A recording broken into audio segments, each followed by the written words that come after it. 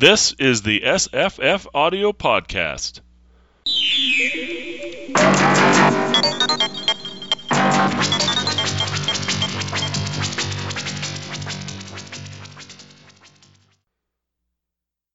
Hi, I'm Jesse.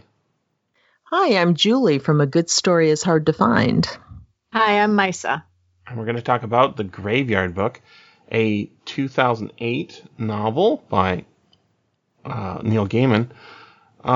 This is released as a children's book. And the audiobook is Harper Children's Audio. And I believe it was possibly released as a children's book later. Yeah, it says Adult Edition, Children's Edition at one point. Maybe in the same year. I was reading it in hardcover when it came out in 2008, which is something I don't really do normally. But that summer, I guess it was, I had a bunch of students, and the school I was working at, I guess I convinced them to buy a whole stack of the books. And we read the whole book. Like, each class we'd read a chapter, taking turns. Mm-hmm. And it is definitely a book for kids. But it's better than most adult books as well. It absolutely is. Right? I mean, Agreed. Yeah. See, I read it when it first came out because I discovered Neil Gaiman with Neverwhere. So I was there from that point. And at that point, new book from him, I'm getting it. Right. Yeah. I discovered him with Coraline. And so for me, he started out as a kid's author. But this, I mean, like I was reading online, and somebody said some people love Neil Gaiman, some people hate him, and I was like, who hates Neil Gaiman? How can you hate him? Only jealousy. People are filled with jealousy for the talent and sort of ease of effort that he puts in. Of it, doesn't it? I can see where he might not seem accessible through something like The Sandman, which people kept going, go back and read those, and I tried and tried. Don't start from the beginning with Sandman. That's the key, because the beginning's not as good as it gets. And that's probably the problem for me, because I went back and dutifully found the first ones. And my other problem is I just don't care for graphic novels and comics and all that. How dare you? All those pictures really slow it down, man. That's interesting what you say, because he said he wanted to write this in 1985, and he didn't feel like he was good enough to do it. Wow. And he didn't finally get to it till 2008. Like, it took that long for him to feel competent enough to tackle it. Well, I'm glad he did wait, because what he did, I think this is a genuine classic and will be for decades, if not centuries to come. Mm-hmm. Yeah. Or forever. I've read a lot of books. I've read a lot of classics. This is what a classic looks like. Yes. I feel, like he's a little bit less good at some things than he is at everything, but the thing that he's really good at is character and sentences and really crafting language. I'm less interested in the plot stuff. I just like spending time in his world and hearing the sort of the wisdom of his prose. He's really good. Yes. Yeah, he has a lot of insights into, just basic human beings. The insight that you were saying. He writes something and you like it because you know it's true. He may introduce evil characters his evil characters are never really as fully realized, just off the top of my head, as the other ones, because they're not really true. They are the foil against which we see everything else. They're still interesting, but you could tell, reading it this time, thinking about the Jungle Book we read before, it was funny to me that he said he started with chapter 4, so he's paying special attention to it. And that chapter that was the first chapter he wrote. He said he was watching his 2-year-old son ride his tricycle among the gravestones. Yeah. He started writing. Oh, I've got that. That's that quote I was talking about. Oh, okay. Oh, okay. Go ahead. Let's, I got this on the Mouse Circus, I think, .net website, which is kind of Neil Gaiman's children's book website, I think. And if you click on any of his books, there's like a quote from Neil Gaiman about any of them. So it goes like this. We were young and very poor. The rooms I was renting above a shop were in a building tall and spindly and old.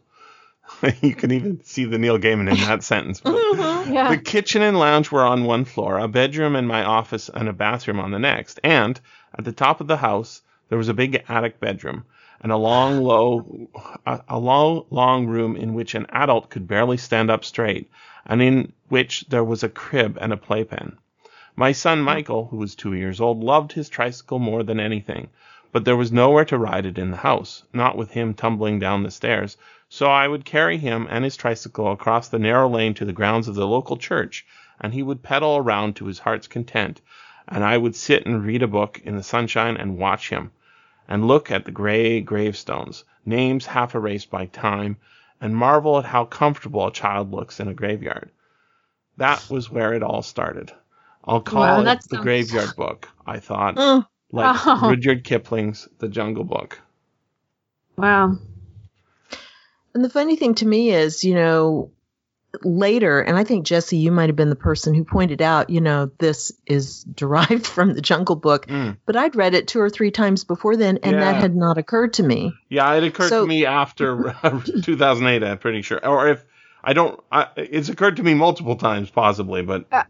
Well, yeah, because I read it. I forgot that we were comparing this to the Jungle Book. So that when I read it the first time, I didn't see it. But then when I was listening to it, and all of a sudden, it got to the thing where it says in the Gould land. It says that's below them, a whole troop of little creatures were bouncing and running and leaping and heading for the path below them. And before he could say another word, he was snatched up by a pair of bony hands and was flying through the air in a series of jumps and lurches. And the creatures, blah blah blah blah. And I went, oh my God, yeah, there it is. It was so evocative of that whole monkey scene with Mowgli. I agree. That's the most obvious chapter. And, reading it, you can see all the things. Silas is Bagheera. Yeah. Slapescu is Baloo, all these kind of things, although he makes them his own. But it's that chapter where you just go, wow, here's the tribute. Mm-hmm. Although did you like the way, just to digress for a second, the way he throws the tribute to Lovecraft in there? Oh, yeah. Yeah, so that was what I was just about to say. So I'm sorry. No, the Ghoul Gate, I've been reading Lovecraft for a while now, right? But I hadn't read The Dream Quest of Unknown Kadath at the time I read the Graveyard Book, so I didn't realize that that's actually also sort of being homaged in this book. The Ghoul Gate and Ghoulheim, and more importantly, there's a whole monster in this story that is explicitly and only from Lovecraft, which is the rubber-faced night gaunts. Right. Oh. Right. Yeah. So if you remember, he's taught how to say help in many languages, including Night Gaunt, and the Night Gaunts save him a couple of times. 3, I think. Yeah, and that is something Lovecraft dreamt as a child. He was haunted by these monsters. Really? Yes, and they... That's terrible. Well, yes, it's also good in a way because they became his friends in a certain sense as well. Well, which is familiar, kind of weird and creepy. But they're eyeless and mouthless, right? They're just like these rubber helmeted things with wings and claws. But in the Dream Quest of Unknown Kadath, not only do they, grab you and take you off into far lands, they also tickle you.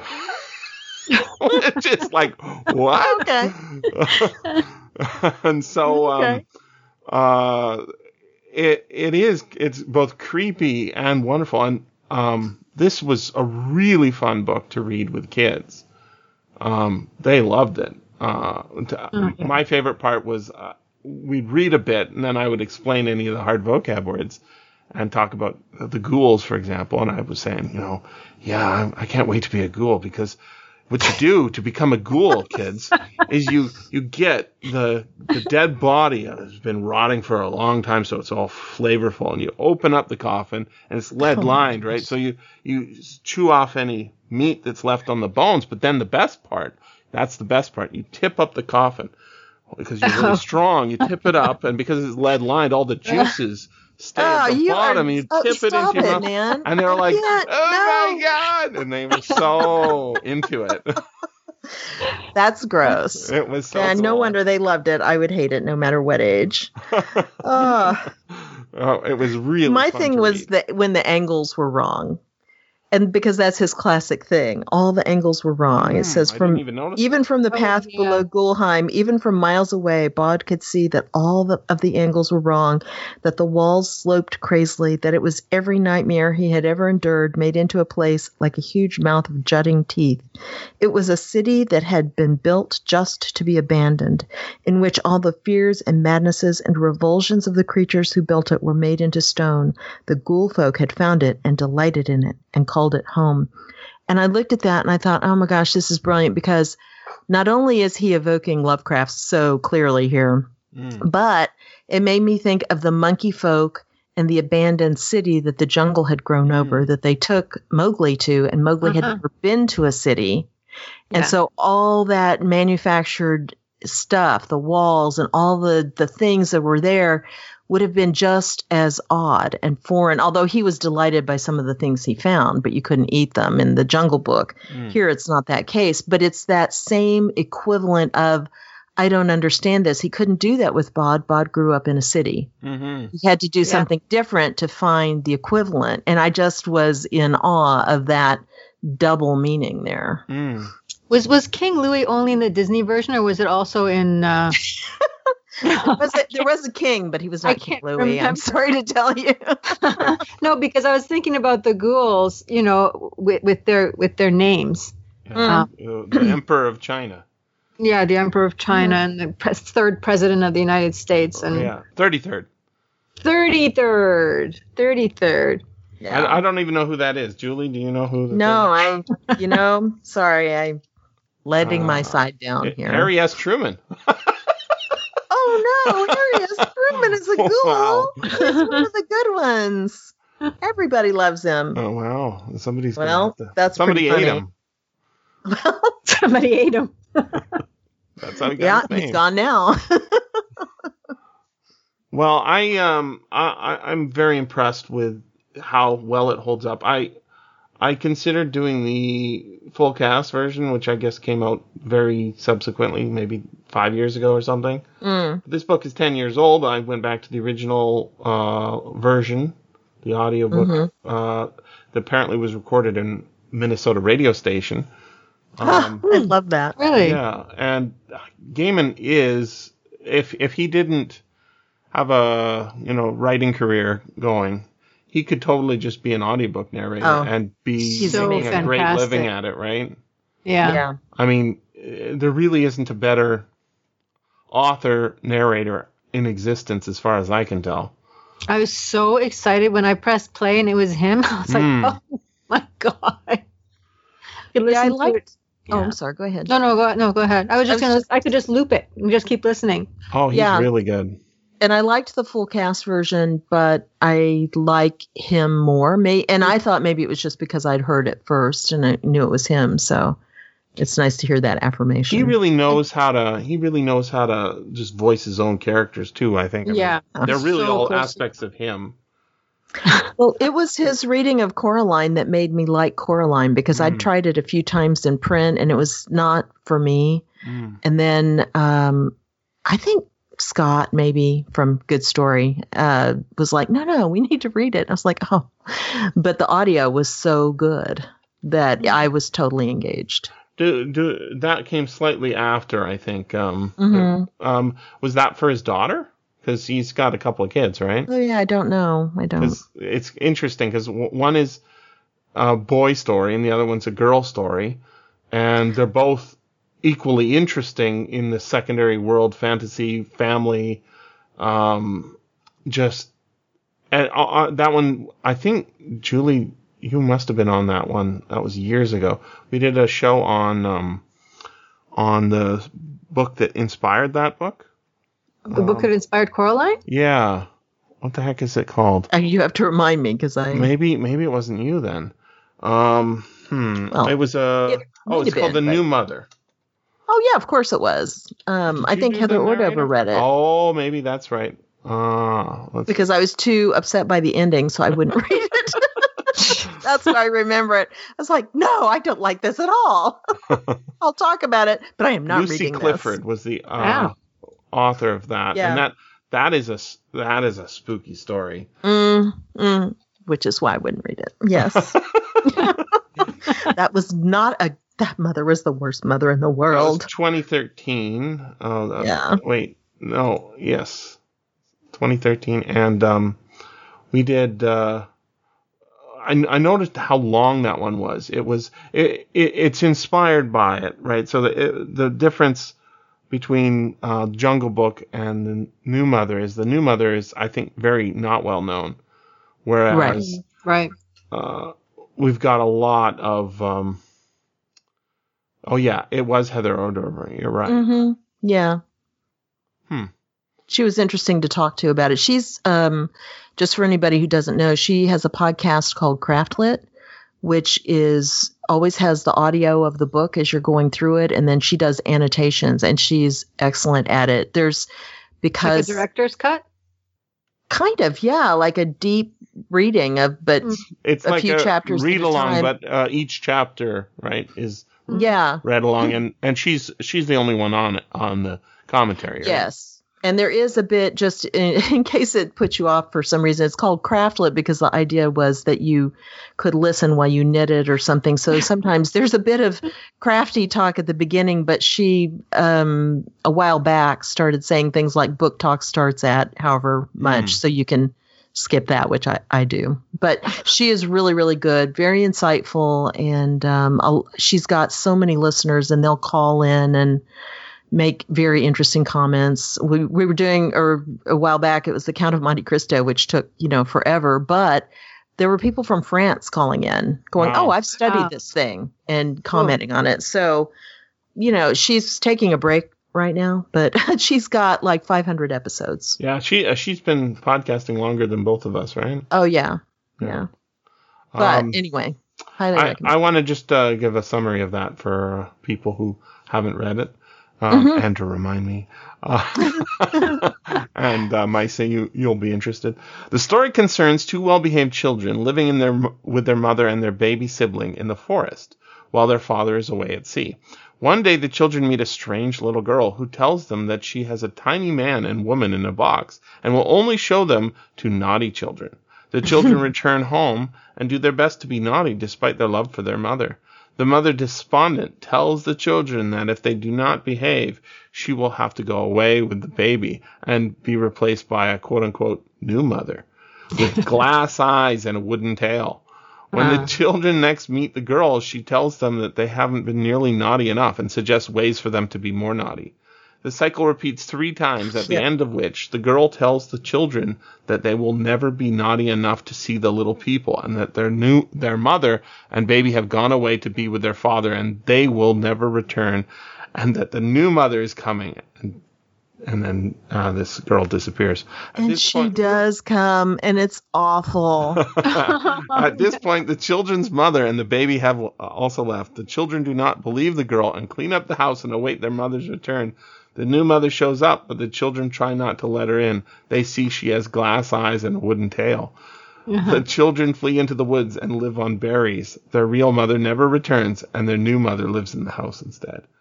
Oh my! It's a horror so story. much worse than the other mother. Oh Yeah. yeah. Oh yeah.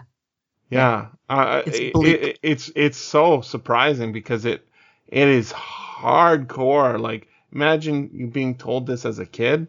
Is this actually a kid's story? It is a children's. Yeah, God. it's a children's story. In hell? It's a children in Old hell school. story? It's like, this is what when your kid's been naughty that day, you read them this story as a bedtime story, and they're like, the next day, Mom, never leave me. I'm sorry. I don't know. And then the mother looks at them with buttons in her eyes. Or Yeah. And you can see where Coraline came from in that. yeah, oh, for sure. Yeah. But But there is, the problem with that story, and that's what was so hard for me, is there's no redemption, there's no mercy, there's just You made this one mistake, and that is it. Yeah. Done. Well, it's Well, very no, free. fairy tale like, right? As opposed to what we've got in Coraline or in Graveyard Book. I also, I see his other work in this book too. Oh yeah. I think maybe it was my mom. Very Neverwhere-ish. The Somebody- villain. Yes. Maybe it was I don't know, my friend Steen or my mom or somebody said, "Oh, Neil Gaiman, has he ever written a book where it isn't all just about gods?" I'm like, maybe not. I guess Coraline's not all about gods, but one of his latest things is Norse gods. And But that's nonfiction. yeah, but there's an audio drama of it. Well, of course there is. And I was listening to it, and I was gods. like, yeah, this is regular Neil Gaiman stuff, like. Yeah. It's nonfiction, but the way he tells his stories, and he's already written books about the Norse gods as fiction, right? Yeah. It's the grand mythology. He lives Oh, is that the so Sandman stuff? yeah. Okay. As opposed to gods. Yeah, well, I mean, he calls it the endless, right? And I was thinking, well, is there one in this book? Is there a god that's, and I think, what's the story with the gray lady on the gray mare? See, I was trying to figure out the origin of that because that's clearly a nod to immortality, God taking you in, kind of a thing, of some sort. She's But I don't- death She's in a death. certain way, She's right? a god. Yeah, that's what I took her as, death. Oh yeah, but I just was wondering if there was a particular mythology. Yeah, aside- obviously something, but it's not something Yeah. I'm super familiar with. Mm. Yeah, no, me either. But yeah, death. She's death, a kindlier version than the sickle and the hood and everything. Now, there is a folk song. I think it's folk song called "The Old Gray Mare." But Come on, she ain't what she used to be. yeah, the old gray mare, she ain't what she used to be, ain't what she used to be, ain't what she used Really to be. don't feel like that's worked in here. No, it doesn't feel like it's the right tone, right? No, But what's that That's song jovial. about? She ain't what she used to be. She's gonna die soon, right? And I don't think it is necessarily. You have to see all the words. Well, I can sing all the words for you. No, that's okay. I'm going to go with your interpretation, Jesse. No, I'm I just think thinking you're like right. there's no mention of the woman on the horse, right? And when I was reading this story with my students, they're asking me all sorts of questions, like, and I'm like, oh, I don't know. Sometimes I know and sometimes I don't. So like, I was really excited when I figured out who Silas was. It's like, oh, he's a vampire. Like in my own head, he's got to be a vampire. I mean, when you I first didn't read even the book? figure it out Yeah, until no, I was read reading it with it. the students, so it doesn't say he's a vampire, on page whatever. It never But says. you read that. it before, right? I mean, No. No, it doesn't say it anywhere, I don't think. No. I just No, mean, I had not. I you had read not it before you read it with your students. No, Oh. I had not. Oh, okay. I was reading it with them. Every day we'd read some of it, and Okay. it was. I suspected it quite early, I remember, and I was pleased when it seemed to Yeah, be and out. like But when yeah, we figured out who Mrs. Lupescu was. Yeah, that's That was such a great super name. It is a great obvious. name. Yeah, Um, but probably not for kids. I think I did like that they were made into the Hounds of God, so they had their own glory, as well as just the bad folk tales about werewolves. Yeah, Mm. and I think there is a short story that has Lupescu in the name, Oh yeah, but it's not coming up. But yeah, she's with her. He's so good at writing. So when we get that, we get the scene where he's being forced to eat all this weird Eastern did European love that. food. Yeah. the Romanian soup and whatever. Yeah, I'm like, that sounds good actually. I kind of want to have it, even though I know exactly what that tastes like from having Eastern European friends. It's like, this is, I don't know, spoiled cabbage. And then, actually it's kind of good. It's just not it's not sweet. It's like savory. But for kids, that is, it's something you can totally relate to. Those really strong flavors.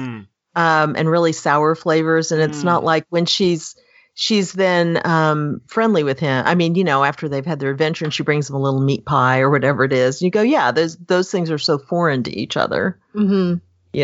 Especially since he's been eating Twinkies his whole life. Right. Yeah. Silas is just whatever's down at the corner shop. Yeah. I'm getting it. Yeah, I was right. Anthony Boucher wrote a short story called Mr. Lupescu, which I have read, and I think might be public domain. I can't remember now. I guess I could look that up. Mr. Lupescu. There's a Miss Lupescu. Is she a Mrs. or? She's a Miss. Yeah, okay. And I don't remember him being a vampire, but he's definitely related to I think he might have been the devil. Oh. Now that I'm remembering it. Yeah. Okay. So that's his little nod in that case to that story, I guess. Because there's no reason to have that name otherwise. It could be any name. Is a wolf. Right. Which is why I saw the name and went, okay, werewolf. Yeah. But a kid's not going to think that. Oh. Here, Mr. Jim Moon did a show on, oh, wow, listen to this. On Hypnagogia? Yeah, so this is 2012. I guess I read it after the Graveyard Book, which is, again, so full. Neil Gaiman's breadth of reading is obviously contributing massively to his ability to write. Just being able to draw from these sources. So I wrote this in 2012. Mr. Jesse has lots of friends, and they all do something you wouldn't ever think of. Not in a schoolyard years. I think I'm referencing something from one of the stories there. One of Mr. Jesse's friends is named Mr. Jim Moon. He is one of Mr. Jesse's very good friends, though Mr. Jesse has never really ever seen Mr. Jim Moon. Sometimes Mr. Jesse thinks that Mr. Jim Moon isn't real, but because Mr. Jim Moon is so fun to play with, Mr. Jesse doesn't want to think too hard about it. He doesn't want Mr. Jim Moon to disappear. Mr. Jim Moon's podcast, Hypnobobs, that's what it used to be called, it's now Hypnagogia, is full of wonderfully terrible stories of weird and the macabre, or a macabre. That's another way of saying it. Mr. Jim Moon's latest podcast is a short collection of weird poems, but the one before that, Hypnobobs number 68, is entitled Imaginary Friends and includes 2 short stories with imaginary friends at their center. Here is their episode link, and then one is named Thus I Refute Beasley, and it was written by Mr. John Collier, and the other is called Mr. Lupescu, and was written by Mr. Anthony Boucher. It seems likely to Mr. Jesse that Mr. Anthony Boucher's story inspired one of the characters in, Neil Gaiman's The Graveyard Book. Mr. Jesse has tracked down the accompanying illustrations from the print publications, and he's posted them below. It's a story about a kid with an imaginary friend. Okay. Right? And that's what Scarlett has. Yeah. Yes. I really like Scarlett. I think her story in this story is kind of a mini version of this story. The fact that she goes to the park, her parents let her, tool around while they're reading a book in the sunlight, and she discovers an imaginary friend, and then it's like a little kid romance. It's awesome. It is. And I especially like when she comes back and she's the angry teenager, having to rediscover all this and then getting sucked into the whole story. There's a great scene also when Bod he's teaching her, about the graveyard, and then she says, "I want to go into these tombs and play houses." And he says, "You can't." Yeah, and no, you can't. She says, "Meanie?" Yeah. And he just looks at her. Yeah, no, not a meanie. And I was like, "Oh, yeah, that is totally girl." You go into the park. You wanna. You find an old tomb. You say, "Oh, this would make a nice house. Let's play house." It's like, oh yeah, that's so cute.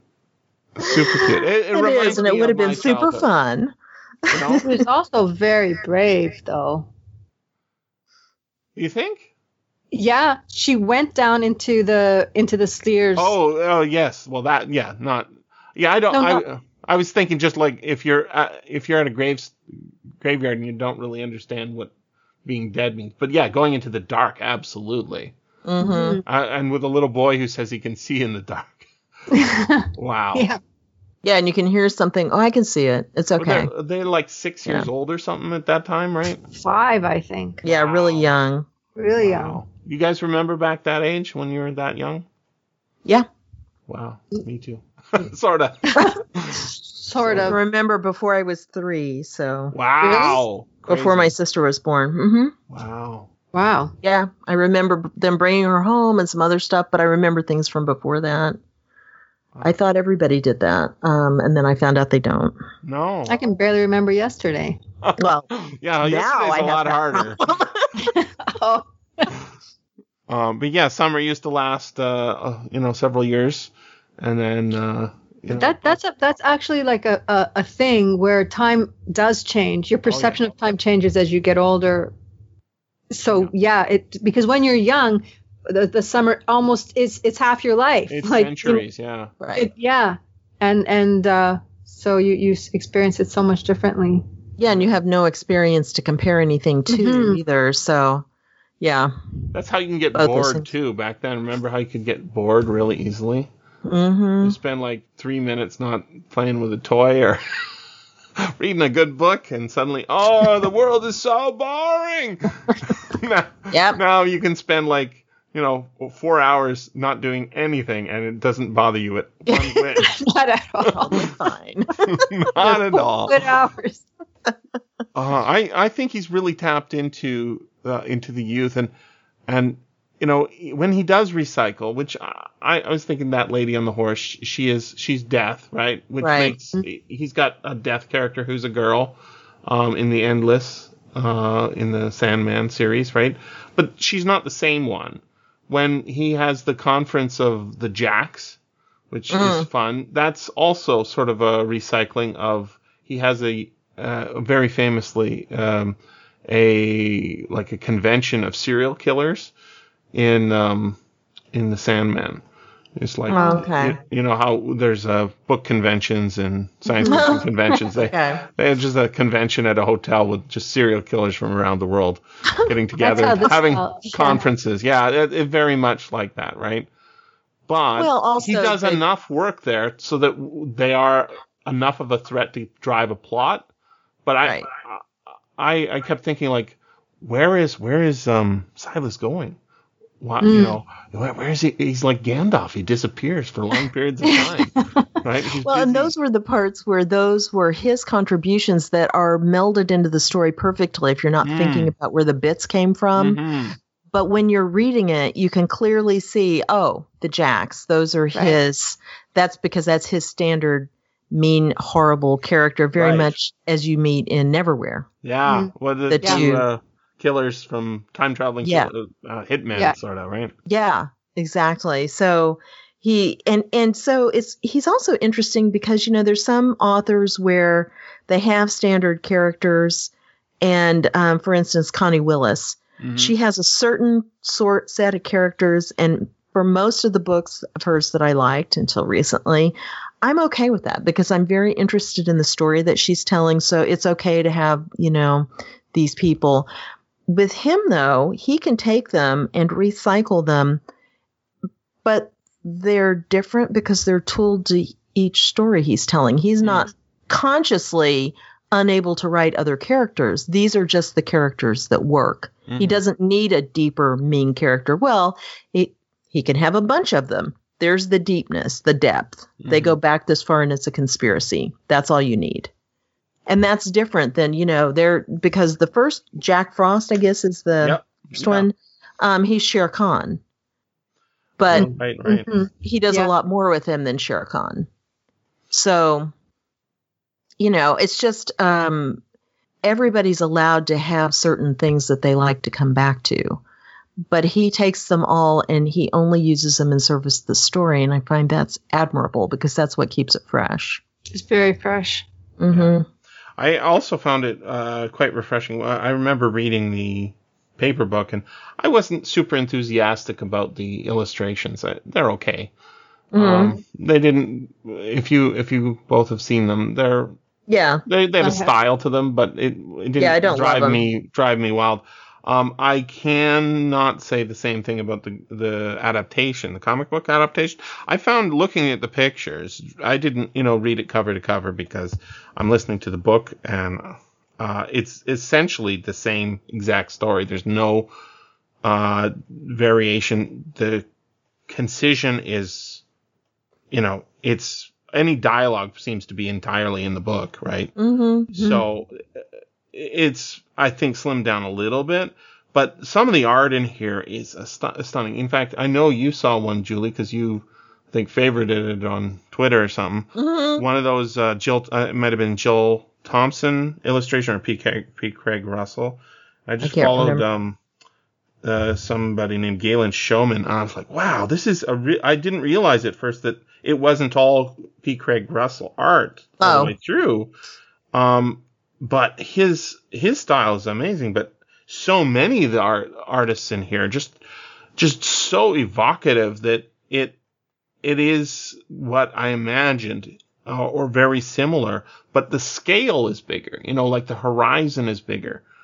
Was there more than one artist working on it? Yes, multiple artists. So each chapter. I'm looking at the chapter with the ghouls right now, and the ghouls are not how I picture them. I picture them much more less human. Mm-hmm. But I pictured them as like sort of comic, gross humans. Yes. Well, like I picture them like little odd monkey. I mean, because I was thinking, but creepy, horrible, awful. Yeah. Mm-hmm. And the consistency of the art is pretty amazing considering how different the artists are. But like I guess Pete Craig Russell must have mapped out, this is how we're going to make the Sleer look in multiple chapters, right? Because what's cool is it's described in the book, but Neil Gaiman is not a this is why he's so concise, right? He doesn't paint the design in your head. He gives you the outline, and then you fill it in. So that's what I like. Yeah, and it's nice because I have a good enough imagination. I can see the Indigo Man, right? And so when they show him here to me, I'm like, oh, that's really good. That's not what I was picturing, but that's really good. The brooch, right? What the brooch looks like. Yeah. And this, and the graveyard's so beautiful, like to look at. And then the junk shop or the antique shop, that's not how I pictured it, but very beautiful. So it's almost like you could have the whole experience of reading the book through the comic if you're not, read the book. But it's super complimentary. I find myself just looking at the images and saying, wow, there's Silas. Look at how he dominates the room compared to this little tiny little boy who he could suck the blood out of and doesn't. Never even considers it. Like, there's never a scene where Silas says, I'm going to cut this boy's hair because he needs to have his hair cut, right? And oops, I accidentally clipped his ear. Oh, I got to drink that, right? There's nothing like that. Yeah. And Silas is, I'm not a person who thinks, oh, every character who I like needs to have his own novel. But that's kind of like I would love to know his backstory. He's so intriguing because he says, I used to do evil stuff when I was young.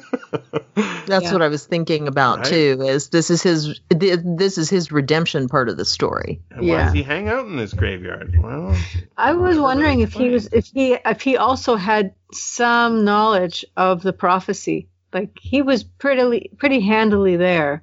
Well, he didn't seem to be. Yeah, I don't think he had any knowledge of it. I think that's what his investigations when he was going away was all for, right? Yeah, I knew that in general. Mm-hmm. Because ultimately I found this whole prophecy thing. That's why the kid was killed in the first place. Oh, okay, I guess. Like, that's less important to me. The whole plot is way less important to me than, why is the Danse Macabre in this? Because it's cool, Jesse, that's why. Well, it is. And also for death, too, because death is so beautiful in this story. Like, she's not scary at all. She's just, this beautiful woman that rides you into the beautiful next phase where you get to continue living forever. Mm-hmm. This is on page 180 of the comic book version. I think I might have tweeted a black and white version, but here's it's in color. Each of the dancers took a partner, the living with the dead, each to each. And then you see the gray lady, beautiful dress. Hello, Bod. Hello, I don't know your name, says Bod. Names aren't really important. Interesting, right? Because that's sort of a theme in the book. Job, yeah. Right? Yeah, because his name's nobody. And he's supposed to find his name. And at the end, right? Yeah, that whole yeah. I love your horse. He's so big. I never knew horses could be so big. He is gentle enough to bear the mightiest of you away on his broad back, and strong enough for the smallest of you as well. Obviously, not a gray mare. Can I ride him? One day, everybody does. Promise? I promise. Aw, isn't that nice? And with that, the dance was done. Mm-hmm. And that's just a beautiful page. There's this nice lady. She's got a gray horse. Bod doesn't know who she is. Like, oh. I'm like, explaining to the kids, who is she? I say, who is she? I'm like, what does she mean when she says it like this? And I'm like, and then when they get it, they're like, oh, cool. Yeah. It's like, wow, how come Death's so cool now? I kind of want to die. Compassionate too. Yeah, right. He's really smart, this Gaiman guy. Yeah. Well, kind of also the touchstone of just what's true and what do we need to remember? Because at the beginning, she's the one who comes and breaks up the Council of the Dead by saying the dead should have charity. Yeah. Well, they should, because they've been through everything. They know how bad or good things can be. They should show charity to the living. Mm-hmm. You know, that's what Bod does with the witch. Yeah. Yeah. What's her name? E.H. Eliza Hempstead. Right. And that's actually the image I tweeted that you saw, Julie. Okay. Twitter. That's Eliza Hempstead hiding behind a tree. Okay. And I thought her story was terrific. Yeah. Really quick before we leave the Danse Macabre, can I just say one thing? Sure. When I was reading it and thinking about the Jungle Book, it actually made me think of the story Tumaya of the Elephants. Do you remember that one? Right, sure. That's what I was thinking too. Yeah, because the next day they've all forgotten it. Right. And the next day the elephants have all gone back to their normal lives. They're fine with where they were. And so I thought, I don't know if he consciously used that, but I thought, because to me, that was the most unusual thing that was not like anything in the book at all. And I went, oh, wait a minute. It's not the Jungle Book that we think of with Mowgli, but it is kind of referential to that story, possibly. Mm-hmm. Yeah. No, I think you're right. That makes sense, because I'm wondering why it's in there, other than, it's cool. But I think he is taking inspiration from the Jungle Book a lot. Yeah, just one of those mysteries and so what's a mystery? And they're all having a dance together. They don't understand it, but they can all do it. Right. It's the same thing as the elephants. And it's a meeting of different communities too, right? Yeah. And it was interesting that it came up while Bod is in the graveyard, right? Like this hasn't happened for 80 years. Like what initiates this? What makes those flowers bloom every who knows how long? Winter flowers, yeah. Winter, yeah. We've crossed worlds. So when worlds cross, it happens. And it's also one of those things where, yes, everybody keeps going, no, we just know we're supposed to do this. This is so it's within generations enough that somebody can insist on it. It's tradition. We have to do it. So, anyway, so back to the witch. That's fine. Yeah. Well, we'll go back. I was just realizing we haven't talked about the other book that was homework. I'm sorry, teacher. My homework's going to be never done. You should read it. It's good, I think. I enjoyed it. I really did like it. So the book we're talking about is called A Fine and Private Place by Peter S. Beagle, which I've done a show on with Juliana Kutzendorf from Science Fiction Book Review podcast. It's a good book, very good book. You couldn't get into it, Julie. I read the Wikipedia summary. Okay. I've tried to read it several times before, and for you, Jesse, I tried listening to the audio and went, nope, talking from a tin can is not going to do it for me because it's an older recording. And then I was like, I'll just read the book. I'm just going to power through. And I was like, I can't make myself do it. I'm sorry. I listened. I thought that the recording of his voice was a little strange at first, but then as you get into those characters and like how they are, I thought it ended up being perfect. Oh, it was good. It's narrated by the author again. Mm-hmm. Oh, okay. Yeah, narrated by the author again, and like he just brought some of those characters really to life. Mm-hmm. But you had to ride with that raven to get there. So the Fair reason enough. it's Call me similar, Ezekiel. I was under a bush wanting to die. Done. So the reason I assigned it as homework, whether you did it or not, is because they are both stories about somebody living in a graveyard, a human living in a graveyard, and their fantasies, I guess. The ghosts in the graveyard are active, at least some of them. And instead of being a little boy, it's middle-aged man, right? Older, yeah. Yeah, and it's very gentle. It's slow. Yeah. I quite liked it. What did you think of it? I really liked it a lot too.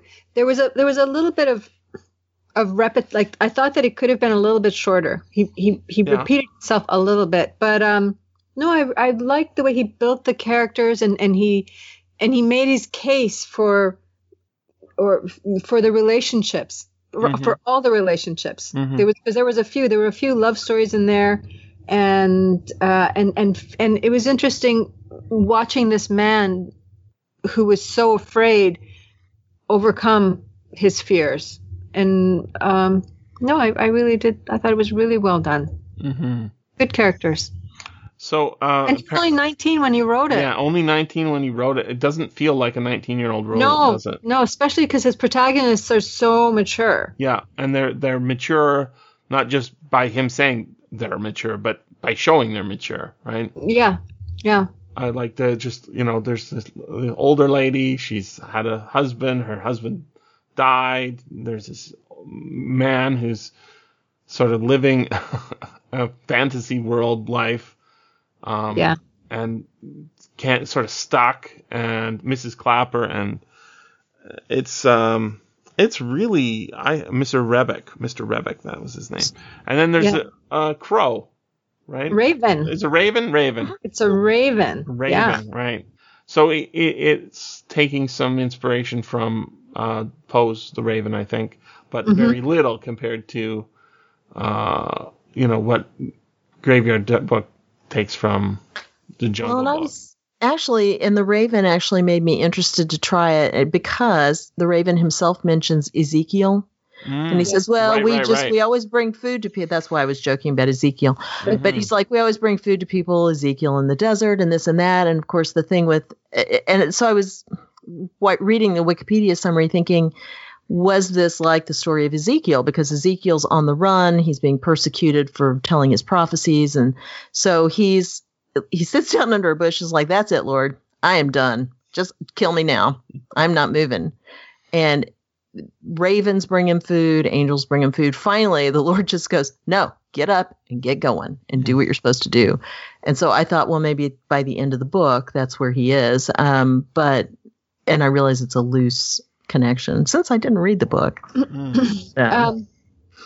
I in a way in this book I think the raven is what kept him there for so long. Because isn't mythologically ravens are the communicators between Odin, the psychopomp, and that's what you're exactly. for. And there's a line in here that says ravens bring things to people. We're like that. It's our nature. We don't like it. We'd much rather be eagles or swans or even one of those moronic robins.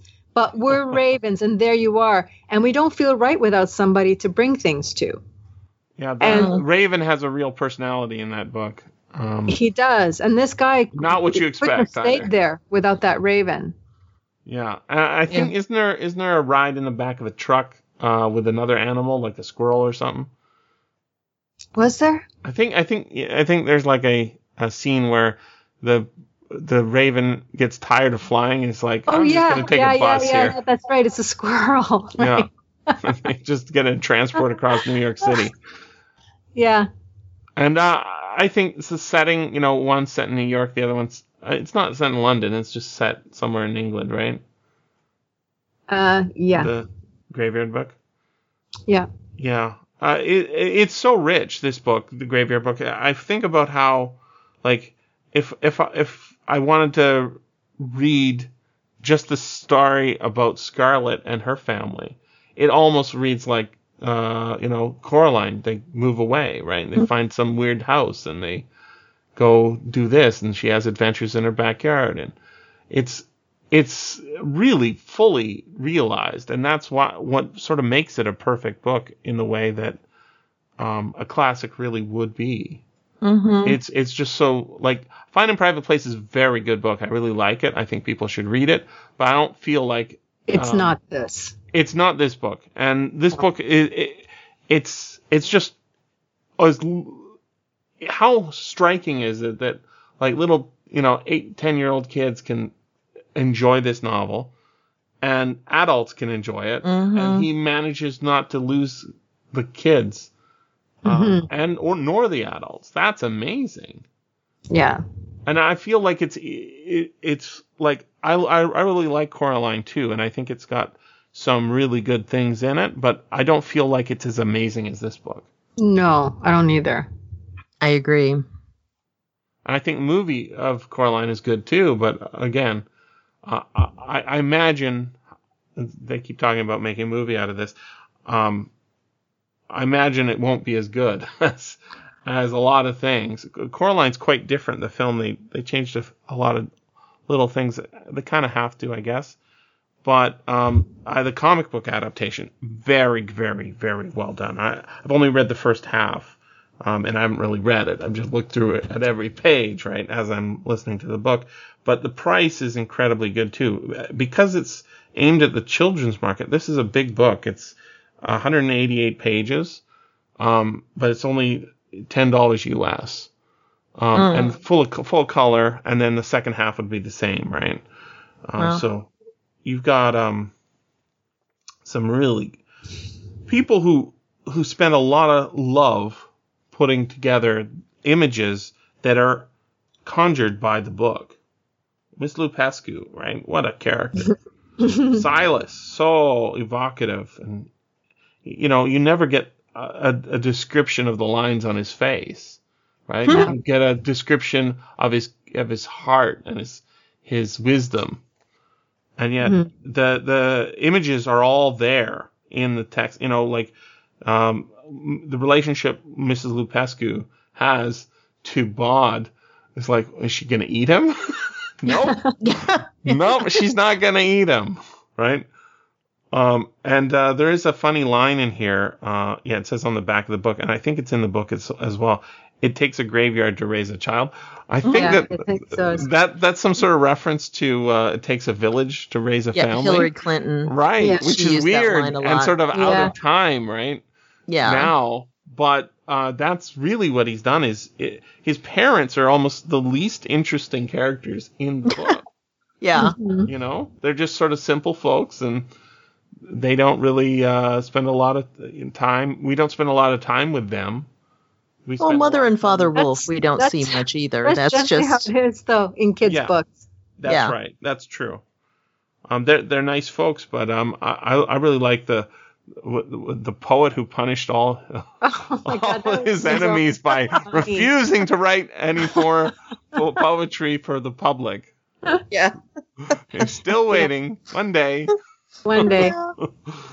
Oh, And what happened with that? Well, not yet, but No. anytime now. One day they're gonna come There's and take it from my cold dead hand. Yeah. Well, and it's because he is so talented that he doesn't have to stop and describe people. He can, but usually it's through their actions and what they're thinking and just the inferences that they make. Think of again, going to that witch chapter, think of the men in the shop, the pawnbroker who he takes the brooch to. You know all about him. And you don't have to know what he looks like or anything. He feels like another character we've met in another book, right? And I'm thinking he's kind of like Scrooge, but not exactly. He's kind of like evil. Because Scrooge is more like just selfish. Yeah, this guy is opportunistic. Yeah. And then he'll turn evil for his own purposes. Well, there was some Lord of the Rings stuff happening there with that brooch. He didn't. Okay, yeah. The brooch, the knife, and the cup, right? And they always come back. They always come back. I loved the Sleer, actually. Sleer's awesome, yeah. Just, I have one purpose. I have one job, and that job I am going to do, and that's all I care about. It's a creepy job, but I'm doing it. There is a book called Elidor, which is a children's fantasy book from 1965 that I think might be referenced in that the cup and there's a land sort of I think if I'm remembering the book right, basically there's some kids on holiday and they're kind of jerks. They're kind of a family of boys and girl jerks. And they kind of, it's hard to read, actually. I found it like these kids, I don't want to spend any time with them. But they sort of go to a fantasy world by breaking into a church, or maybe it's a chapel. And when they pass into that world, there's a description here. Elidor begins with an epigraph quoting William Shakespeare's King Lear. Child Roland to the Dark Tower came. There's a line that has spawned many a book, right?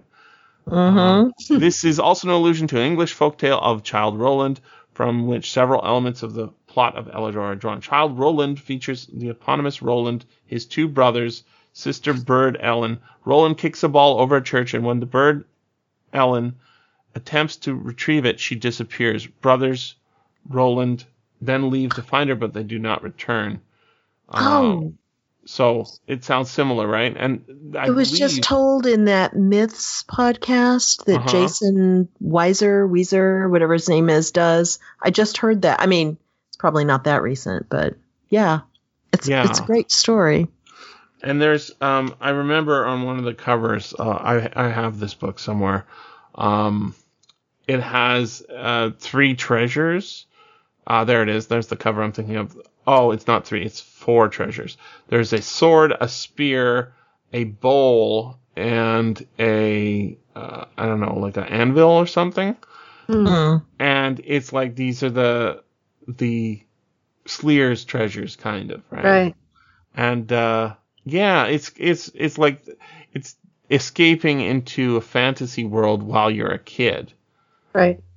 Which we've seen in things like Lion, the Witch, and the Wardrobe and that sort of thing. But that's why it feels so iconic, I think, that he goes into that and finds the 3 treasures and it's a master. And at the same time, it's weaving in true history because you've got, what's his name, Caius Pompeius, who is the oldest one there because he's Roman. He liked the roads, of course he did. That's what they liked.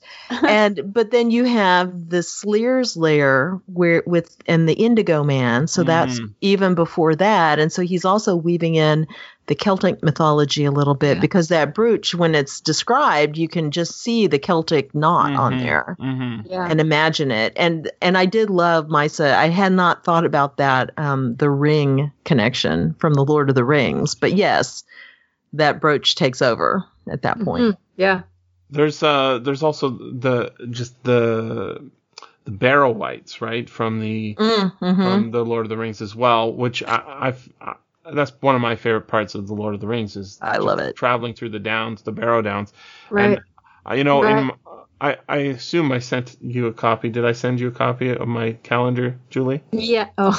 I don't remember. I don't know. Maybe I tweeted it at you, or Maybe it was on Twitter. In which I think case, it was on Twitter. yeah, that's Okay. my problem. I don't ever look at Twitter. Well, I'll send you a copy. You can. Oh, Jesse, you'd go to email for me? I don't know about that. I don't know about that, but maybe. Well, send me a tweet I'll Skype it to connection you or thing. something. Send me a message on Twitter. Right. So I'm like been drawing these pictures for since 2014, I think. Mm-hmm. And I'm like, hey, there's a barrow here.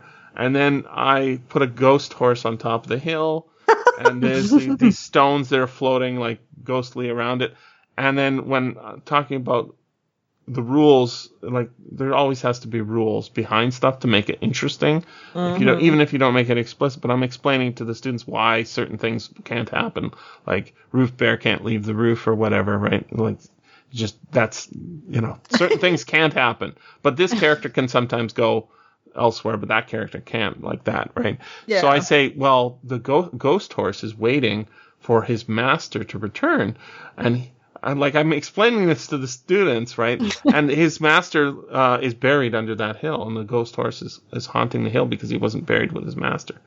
Right? It's like I'm like, oh Jesus, maybe I'm sort of lifting from the Sleer, right? Like as I'm reading this, I'm like, oh yeah, interesting. Master's coming back eventually. Yeah, and just sort of the adventures that the characters I'm drawing are having they're children's adventures, right? Like, and they're like I have scenes where they're dressing up like Sherlock Holmes and Dr. Watson and following a trail of clues and it's like that is totally make-believe games, right? Yeah. Oh yeah. Right? And that's fun. It's fun stuff for kids, but it's also fun for me to sort of reimagine or not reimagine, but remember that's the sort of fun that you can really only have as a kid and then sort of re-engage with by reading something like Neil Gaiman. Yeah. We don't get to play house anymore, and we're busy doing house, They're pretending to be grown up. We are grown up. Yeah, but the pretend, has a lot of value. Oh yeah. The bills, when you're playing house, you don't think about paying the bills. It's so boring, right? You think about, I'm cooking a meal. Where'd the food come from? Never mind. I get to pick everything. Yes, exactly. Right, mud pies. Remember making mud pies? I mean, come on, that's fun. Not eating them. Your mom's cooking in the house while you're. Yeah. Yeah. All right, that's what visiting Neil Gaiman is like. Hanging out in childhood when you're reading this book again, and seeing Bod grow up and gain sort of responsibility and get in trouble. Beautiful. Yeah. And what's funny is the thing you were talking about is we don't play house anymore, but we remember it, or you're remembering it through your pictures, and we all remember it through reading a book like this or talking about it, whatever, or eventually you have children and then maybe if you're lucky grandchildren, and then I'm just like, I can't wait for my first grandchild and then for them to get old enough so Christmas becomes magic again. Yeah, it's definitely for kids. Christmas is great, but without kids, it's just not quite the same. And that takes you right back. And so I was thinking, you're saying this, and of course there's that acknowledgement in this book, which he does because Bod's getting too old. He's got to leave. And he's talking to Mother Slaughter.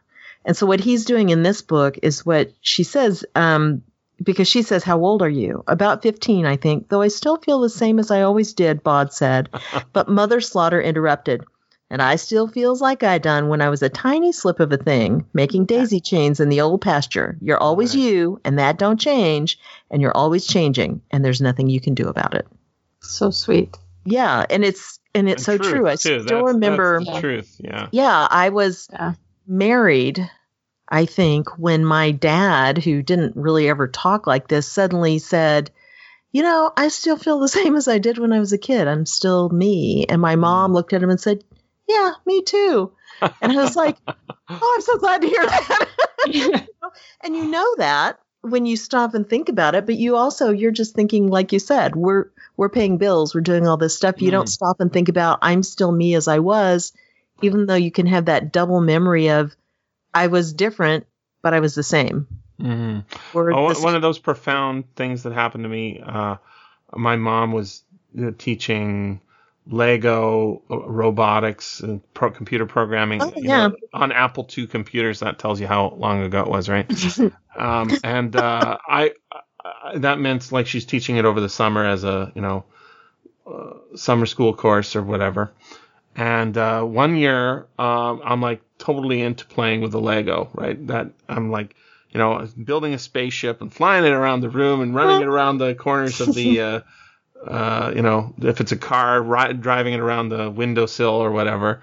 And then the next year, the same thing. She did the same sort of, thing. We're still programming Lego and making stuff happen.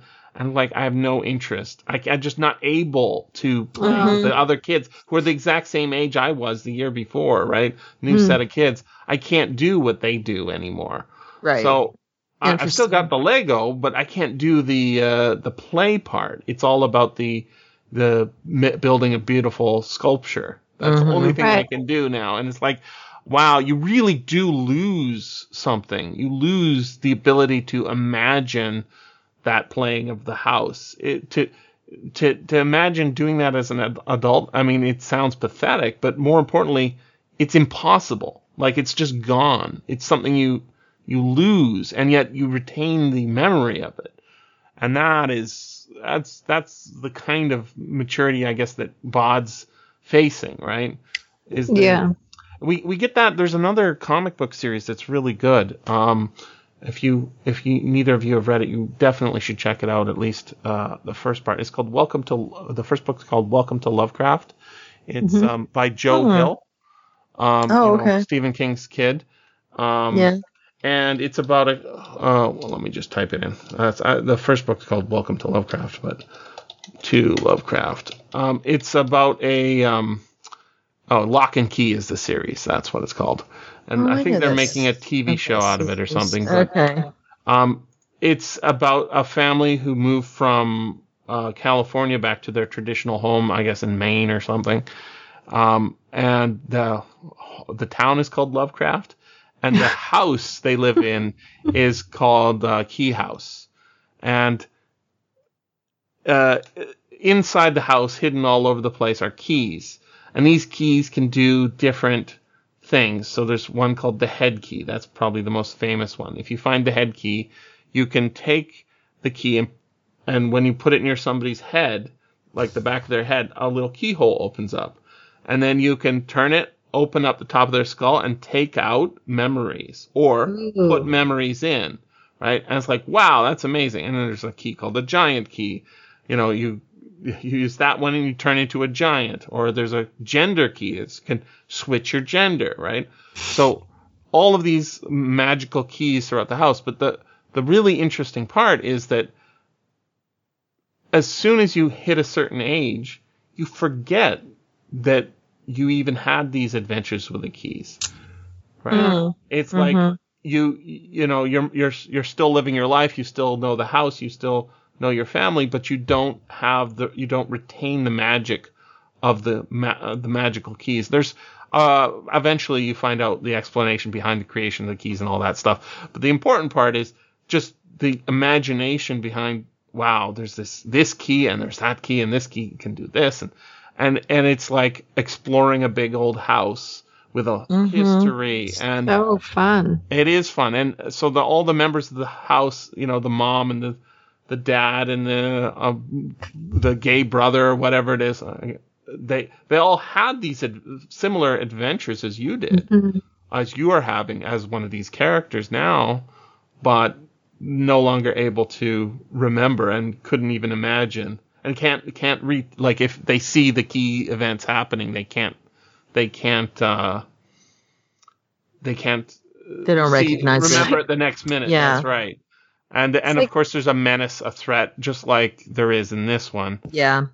And it works in the same way. I think Lock and Key is brilliant and well worth reading. Huh. Sounds sort of like moving into Stepford Wives territory. Interesting. I didn't make that kind of. I'm not. It's been a long time since I saw a Stepford Wives movie. Isn't there a book? as well? There is, yeah. There was first. Who's that by? Oh, I don't know. Rosemary's Baby. Ira Levin, is that his name? Oh, yeah, it is Ira Levin. Both Yeah. those, yeah. I read Ira them Levin. way back in the 60s or whenever. When the movies would come out and I'd go get the book. Well, didn't we do a science fiction novel of his? Oh. Yeah. This Perfect Day. Oh, that wasn't such me a then. good, oh, such a good book. It's kind of This Perfect Day is kind of like 1984 or Brave New World. Oh, yeah? I found it to be very profoundly interesting, and it doesn't get any kind of like the respect that either of those books do. I think it's much better than Brave New World, but and much more interesting in some ways than 1984, but less powerful than 1984, and far less influential than Brave New World. I gotta track it down. Yeah, and so one of there's a rhyme that goes throughout the book. They're good at that. That's in 1984 as well, right? Mm-hmm. The bells of St. Clemens, right? Like that. Oranges and lemons. There you go. There you go. Oranges and lemons, say the bells of St. Clemens. When will you pay me? Right. This one is set in the future. A future of the 70s, but our distant future. And it has this rhyme that goes through, and it's sort of, it's the backstory. It goes, Christ marks wood and way, led us to this perfect day. Marks, wood, way, and Christ, all but way were sacrificed. Wood, way, Christ, and marks gave us lovely schools and parks. Way, Christ, marks, and wood made us humble, made us good. And it's like propaganda, right? That the kids That sounds very 1984. It's very interesting because it is an evil world, but it's also like, how did they get there? And, it's a little bit like The Giver as well, if you've read that book. Oh, yeah. Yeah. Mm-hmm. Yeah. But I didn't find The Giver to be as profound and interesting as This Perfect Day. So now I really want to read The Stepford Wives. I've never read it, I don't think. And I don't remember it being super different than the movie. It probably was, but I was, would have been a teenager when I read it. So I was just reading it, not thinking about it. That was my way. Back then. Is there more than one movie of that? I have a feeling that there's it's a remake. Oh, really? They did it 2004, twice. yeah. Okay. Yeah. Oh, with Nicole Kidman. Nicole Kidman. Yeah. Right. It would have to be so different because the first one was really good and it was done in the time. And I think there's a value in that particular thing and the message it's talking about with men and women's changing roles and everything. You might as well just see it in, the first one. Yeah, no, I think the book's the way to go, and then see. Let's see if there's an audiobook of it. There should be, right? Ira Levin's famous. You feel like it. You would think. And that story's famous. Yeah, should be. I did want to mention also, I sidetracked us from the witch chapter. Oh, yeah. But there was a thing where we were talking about how Neil Gaiman can take all these different influences. And, he talks a lot about how he spent so much of his time as a child in libraries. Yes. Just reading everything. And I think that's part of what goes into it, too. You may or may not recognize what forms your imagination. And he probably does, of course, now. But it's all there, just kind of going together, coming out in different ways. And in this, what struck me, I really loved the fact that what tempts Bod into being where he shouldn't, which is the witch's grave, is an apple. He thought he'd eaten all the apples from the tree, but there was one red one that he couldn't quite reach, and the branch breaks. Yeah. That's exactly where I am in the book right here. Either. Yeah, and then, it's very tempting, and then he leaves because that gives him knowledge of the witch that he's not thinking of her as the witch, but guess what? It's specifically, but yeah. This is really interesting. I just looking at, I just happened to be bookmarked on that page of the comic book, and he says, "Wish I hadn't eaten all the apples. Wish I'd left and then he sees the one red apple, right? Mhm. The apple in the apple tree. Just one apple left in the garden. Just eat that one apple, right? And then because you can have all the fruit, but just not from this one tree. And so then it's he the same. falls and hits the groundskeeper's pile of grass, right? Mm-hmm. And then he sees the witch, who is not what you think of as a witch. In the picture, she's not horrid looking, right? She doesn't have monstrous, gobbets of green stuff coming out of her ears or anything like that. She's just a girl, who was murdered, and the way how's it go? She says, well, why did they kill you? They said I cast a spell on some boy. I didn't need to do that to get that boy. Right. Which is and then great. He says, so you weren't a witch, or she goes, and then I did my death curse, and she goes, oh, and it worked. So she was a witch. But I was just realizing that the him falling out of the tree is parallel with something that happens at the beginning of the book. Actually, we're told about it happening, which is when Bod, as a baby, gets out of his crib, he falls onto a pile of old toys. Toys of his that he was given for his first birthday, which was 6 months before, and also his older sister. So there's this pile of old plush toys that, break his fall and prevent him from crying, because if he cries, then he knows back then they put him back in the crib, right? Yeah. Oh, so good. That's a nice doubling there of that. And and because then he, of course, he decides he's going to do this kind thing, but it sends him out into danger. Mm-hmm. Right. Into the big world. Yeah. Where Jack is going to hear about him. But anyway, so it's that thing of, I just kind of, when you were talking about, like I say, all the influences, he's using all the influences, but very naturally. Yes. See, nothing's forced. It's very, this is, I don't know how, like, the mechanisms of writing, I find, kind of mysterious. The way, when I write a good story, and, it's like a six sentence story that's pretty funny. It's got horrible things happening, and then there's a joke at the end, right? Like just a little 6 sentence story. It's all under this. There's no planning consciously. It's all unconscious and setting up patterns and stuff like that. I would hate to find somebody says, I'm going to be the next Neil Gaiman, and they've got this whiteboard and they're pasting all these little stickers and doing it, because it doesn't feel like it's all planned out like that. It feels very natural.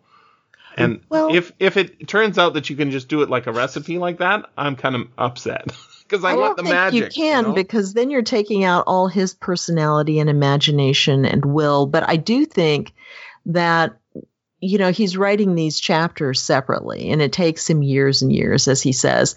But think about The Lord of the Rings, where Tolkien said, after he was rereading his first draft, he went, I saw without me realizing it, there were all these Catholic things in there. So I just kind of bumped them up a little as I went and kind of connected them a little more. Nobody who doesn't know what those are notices them or cares about them. When they're, as a Catholic, when they're pointed out, you just fall on your butt because, oh my goodness, they're very deep and meaningful, but who cares?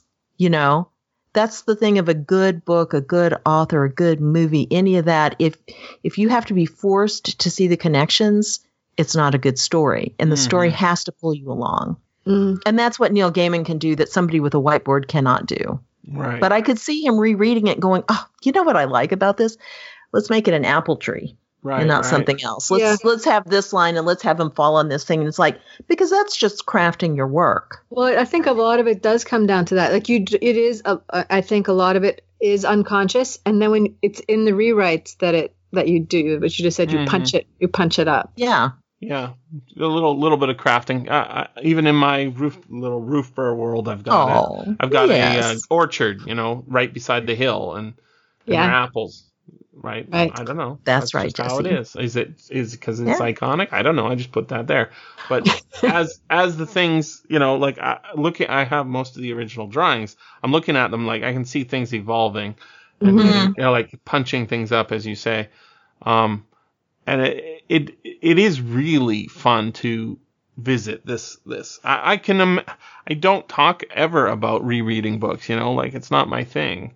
I reread it for this podcast, but I was thinking, it wouldn't be so bad to reread this again sometime because it's so warm and comfortable and easy reading and then when you run out of him, you have to go back. Right.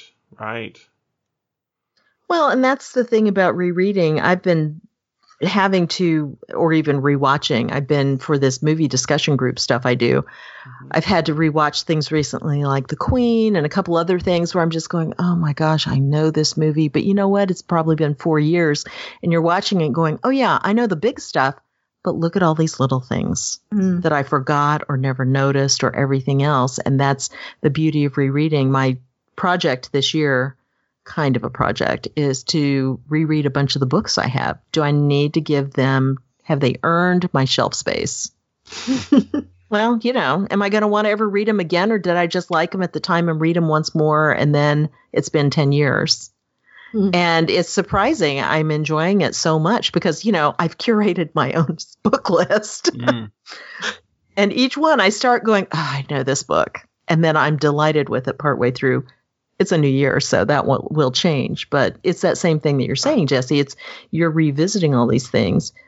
And then the other thing I think about you putting the apple tree next to stuff or whatever is part of that is deep in our cultural, unconscious. And I've really become aware of that watching, as you know, I've been we had a year of Bollywood. We watched 43 Bollywood movies last year. Wow. Most of them from last June to the end of the year. Oh. Wow. And we are still going strong. And one of the things that we've noticed, especially in movies that have some certain sort of legal, especially, or police moral situations, we'll come away going, oh man, I can't believe they went this way with that. And that's when we go, oh, Western culture, we branched off. Vengeance is looked at very differently in a lot of these movies. And you go, oh, this is the very deep cultural underpinnings of Christianity and everything that grew from that kind of thinking over thousands of years. They don't have that. They've got a different kind of cultural thinking. And we're so similar on so many things that when it hits these few points, we're always shocked and taken aback. But it's legitimate for them, in their culture and as they're telling the story. And so you with that apple tree, that's part of who we are as Westerners. Yeah, Northern Europe is full of apple trees. Yeah, right? Exactly. And beet soup. There's a ghost outside. Oh, thank goodness. I was worried it was a cat. Thank goodness it's a cat. Gracious lady, this I pray, join me in the macabre.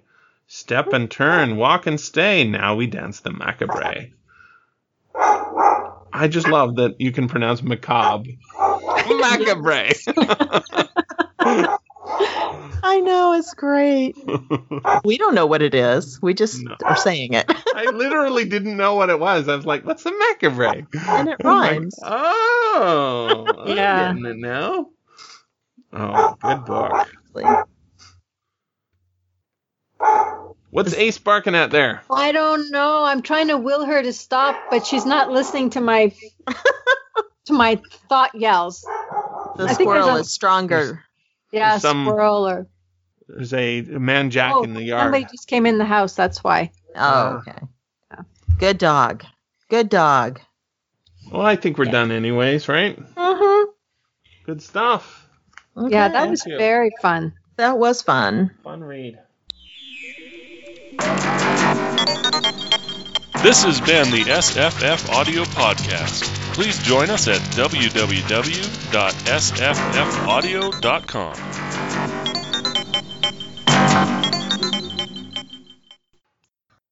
Nope, Scott wrote it. Excellent. Did he like it? He did. I mean, how can you really not like this book? Well, who doesn't like it?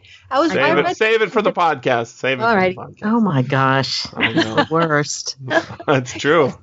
If you didn't revel in it, that would help, but okay. I got a really nice comment from a guy named Paul Chadwick on a recent episode of Reading Short and Deep. Paul Chadwick, it's funny because I know his name, and I'm like, how do I know his name? I was like, oh yeah, I've read his comics. He's an artist and I guess author. And in the 80s, I collected his comics. Was reading them. He did this book called Concrete, which is like, it's kind of like Swamp Thing, except it's a guy who got turned into basically a giant block of concrete. Oh, that's got to be tough. Yeah, and mobility is severely limited. Yeah, but he was like, instead of having word balloons, he's like thought balloons, and it's just I just found it really like it was pretty interesting because it was one of those independent comics. It was in Dark Horse in the 80s, which was pretty I don't know, independent, and so it was. I was like, wow, that's really nice comment. I was like, well, thanks. I enjoyed your work. Now you're enjoying my work. That's really great. Yeah. That's neat. Yeah. I mean, he's been following me on Twitter. I've been following him. But a little comment on the blog. It's like, wow, that was a nice. No, that is great. Yeah. And it's not like I'm going out there saying, please leave comments to make my ego feel better. No. Speaking of ego feeling better, I'm doing the show notes for the Seaton's Ant, Lisa. So we'll see how that one turns out. But I'm trying to convince everybody that Seaton's Ant is not as bad as she's made out to be. And nobody's having any of it, basically. Because they're correct and you are just a troublemaker. Well, we'll see.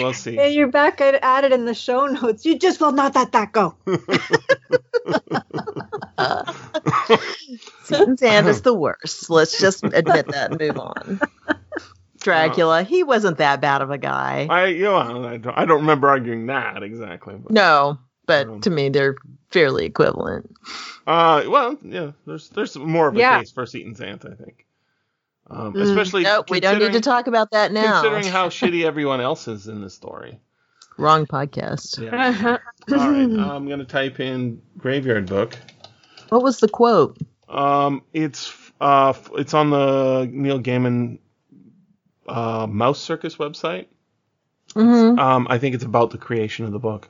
Oh, okay. There was an afterword in my book where there was. That might be the same thing as well. Okay.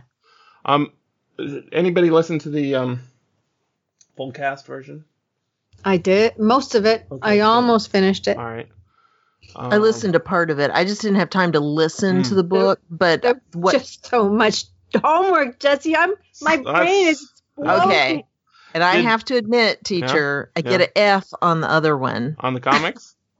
No. Oh my gosh. Oh, I didn't even see the comic. No. Okay. On what is it? The Peter S. Beagle book. Oh, okay. I couldn't. I did listen to that one. Okay, good. I remembered as I was partway, like on page 3, I went, oh my gosh, I've tried to read this book 3 times. Wow. I'll try again for Jesse. And I got further, but I still hated it so much. I was like, that wasn't the point of the podcast. They'll just have to tell me about it. Yes. For the podcast.